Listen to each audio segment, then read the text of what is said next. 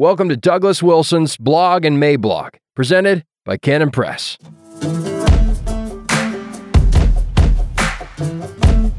The sides of the North are slippery. December 22nd, 2021. Introduction. Whenever smart people deny certain key attributes of God, like his sovereignty, this is not because they dislike that attribute. No, actually, they often like that attribute very much.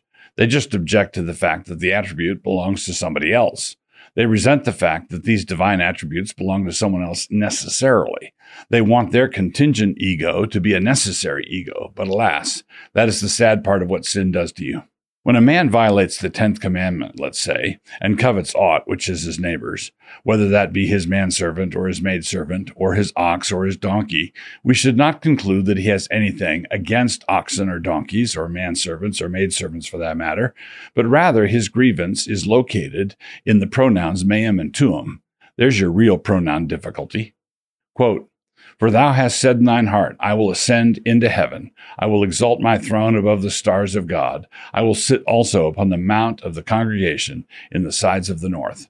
Isaiah 14:13. Lucifer had no problem with the sides of the north in themselves. He kind of liked them and wanted to climb them and then sit on top of them. It was the fact that he was located too far down in reference to the metric provided by the sides of the north that was the problem. And, as his entire venture thereafter proved, the sides of the north can be pretty slippery. I mean, think about it.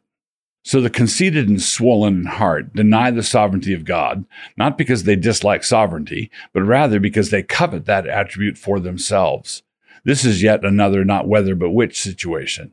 It is not whether you believe in predestination, it is which predestination you believe in.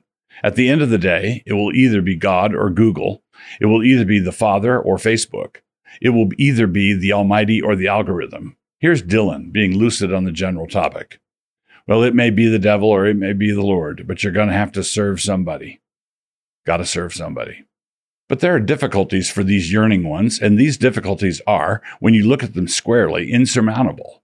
The real God is infinite, and every little creaturely aspirant to his throne is finite. The distance between the infinite God and the finite creature is, and this is understating it, large. The idea that the creature, any creature, from a roly-poly bug up to one of the seraphim, could inflate himself up to divine proportions is a proposition that can be modified by many adjectives. Risible, preposterous, ludicrous, outrageous, and monstrous being chief among them. That chasm cannot be jumped. It cannot be bridged. But, let me hasten to add, it can be redefined, provided you have already lost your mind. The sides of the north are glorious, majestic, and infinitely serene, and at some point it becomes clear that we and our army of roly-poly bugs are not going to be successful when we storm the ramparts of heaven. This is where Milton's Satan sums up the attitude of rebellion. Better to rule in hell than to serve in heaven. But even here there are difficulties. The difficulties pursue us. The devil is not the king of hell. The Lord Jesus is the king of hell. Revelation 1:18. But still the logic of rebellion will not let it go. Better to crawl down the wormhole of self-pity and despair and to crown yourself as the king of that morass of self-pity than to humble oneself in simple trust in order to ask for a push broom so that you might begin to sweep the streets of transparent gold, grinning the whole while. But they don't bring you a push broom. They bring you a robe of white linen and invite you to enter into joy. Our lives here are necessarily preparation for what is to come, and what we are anticipating is what we tend to instantiate here. Those who are destined for joy tend to think that growth and health and productivity here are good things. Those who are in pursuit of the outer darkness, through tenaciously clinging to their own inner darkness, are the ones who want to tear down and destroy.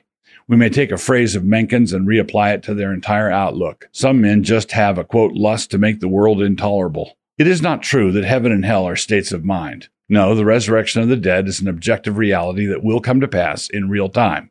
But it is fair to say that within each human soul, we find an eternal destiny starter kit. The seeds of hell are within every unregenerate soul, and the seeds of eternal blessedness are within every regenerate soul. And those seeds don't wait for the final day to make their identity known. All of this is just basic gospel. But the people who hate basic gospel are going to come up with ways of slandering it. In fact, they already have. Christian nationalism, hey?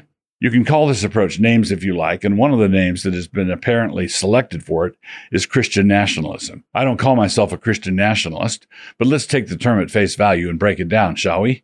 Perhaps we might even have a bit of fun. As Francis Schaeffer taught us so well, if there is no God above the state, then the state is God. Allow me to say that again in a slightly different form so that the logic of it might settle upon your head and shoulders. If the state is the highest authority in the lives of those governed, meaning that there is no authority above the state, beyond the reach of that state, then the state is the God of that system. So that is option one. The state is God. I hope that we can all agree that this would be muy no bueno. Nobody wants a God that has Nancy Pelosi as a power player in it. Now comes options 2 and 3. If there is a God above the state, then that God will either be the true God or a false God. Still with me? I know that this kind of binary thinking is kind of outre and bizarre these days, but I don't see any way around it. If there is a God above the state, then he either should be there or he shouldn't be. If he is the true and living God, then he should be, and we should recognize that, or he shouldn't be, and we should all recognize that. So if it be the true God, then let us call that option 2. We could also call it Christian nationalism, but only if you like, if you insist. And if it be a false God like Krishna or Allah or Beyonce, then that would be option 3. Now with options 2 and 3, the God of the system is named. Or if you went the other route, the lowercase God of the system is named. We know that a Muslim nation is a Muslim nation. We know that a Hindu state is a Hindu state, and so on. The God is named. So then, here are the 3 options. The state is God, the true God is God, or a false God is God. Now, if there is one thing that evangelical leaders don't like to be, it is pinned down. They govern their teaching not by the scriptures being read aloud in a well-lit room, but rather by what they are likely to be called if they say, quote-unquote, anything like that. They can't go for option 3 because that would upset the donor base, at least the current donor base. But they can't go for option 2 because somebody will be sure to call them a theonomist or a Christian nationalist or a white supremacist, or perhaps even one of the unvaccinated. So if they want to get out of this particular jam in order to run away from Christian nationalism, they need an option that allows for a liberal use of some squid ink. That used to be option 1, and that used to work a lot better before the state started acting like they were, in fact, Odin. The squid ink used to work better. There was a time when people believed that secularism was a live option. Quote, "Don't you see that the state is neutral when it comes to all these questions?" Close quote. This is harder to maintain now that the revolution is on and you are stringing up evangelical florists and bakers on lampposts. So those glory days of nice guy secularism are long gone, and besides, even back then it was not an example of secularism working. Rather, it was an example of a society that had an informal establishment of Christianity, and that worked for a time. But once war was declared on every last vestige of public Christianity, our temporizing evangelical leadership has had nowhere to turn. The false gods are fierce and off-putting, secularism is a farce, and the great media smoke machine is gearing up to make Christian nationalism into quite a fearsome boogeyman. If you have ever had the trendy quote-unquote Jesus follower tag in your online bio, and you are white, I'm here to bring you the sad tidings that you are running out of options. As always, it is Christ or chaos, and there really are only 2 destinations. Heaven, where your whiteness won't matter to anybody, and the outer darkness where no one will be able to see it. When it comes to sorting out what we ought to make of the relationship of the modern state to the living God, modern evangelicalism has presented us with a 3-ring goat rodeo. If there's anybody you can count on to refuse to look straight at the question as posed, it would be one of our evangelical leaders, the sharp end of the spear. Again, Christ or chaos. Why this should be so disorienting to professing Christians is hard to fathom. You can see the chaos all around you, and I, as a minister of the gospel, am telling you that there's only one way out of that chaos. Only one way. Just one path. Only one Savior. Christ is the only alternative to chaos. So here comes the call to action. Repent of your secularism. Banish every vestige of secularism from your heart, soul, and mind. Go even further and then banish it from your thought patterns, your rhetoric, and your talking points. Get it out of your brochures and bylaws. Jesus is Lord, and that is not a reference to him being the Lord of some distant and irrelevant spiritual realm located deep within some physicist's 17th dimension somewhere. It means that he is the Lord of these United States. Kiss the Son, lest he be angry. Kiss the Son, and don't do it at night the way Judas did it. Do it openly. Jesus is Lord, and we confess that he is Lord in the public square, which is our firm testimony that he is Lord of the public square. Secularism was the idea that we could build a just and humane society without any reference to God. It was the idea that we could generate meaning out of the sum total of individualistic pursuits and lusts.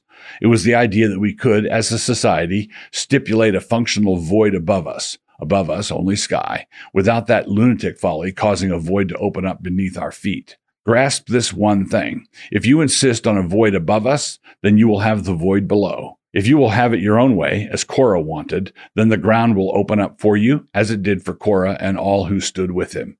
It is Christ or chaos.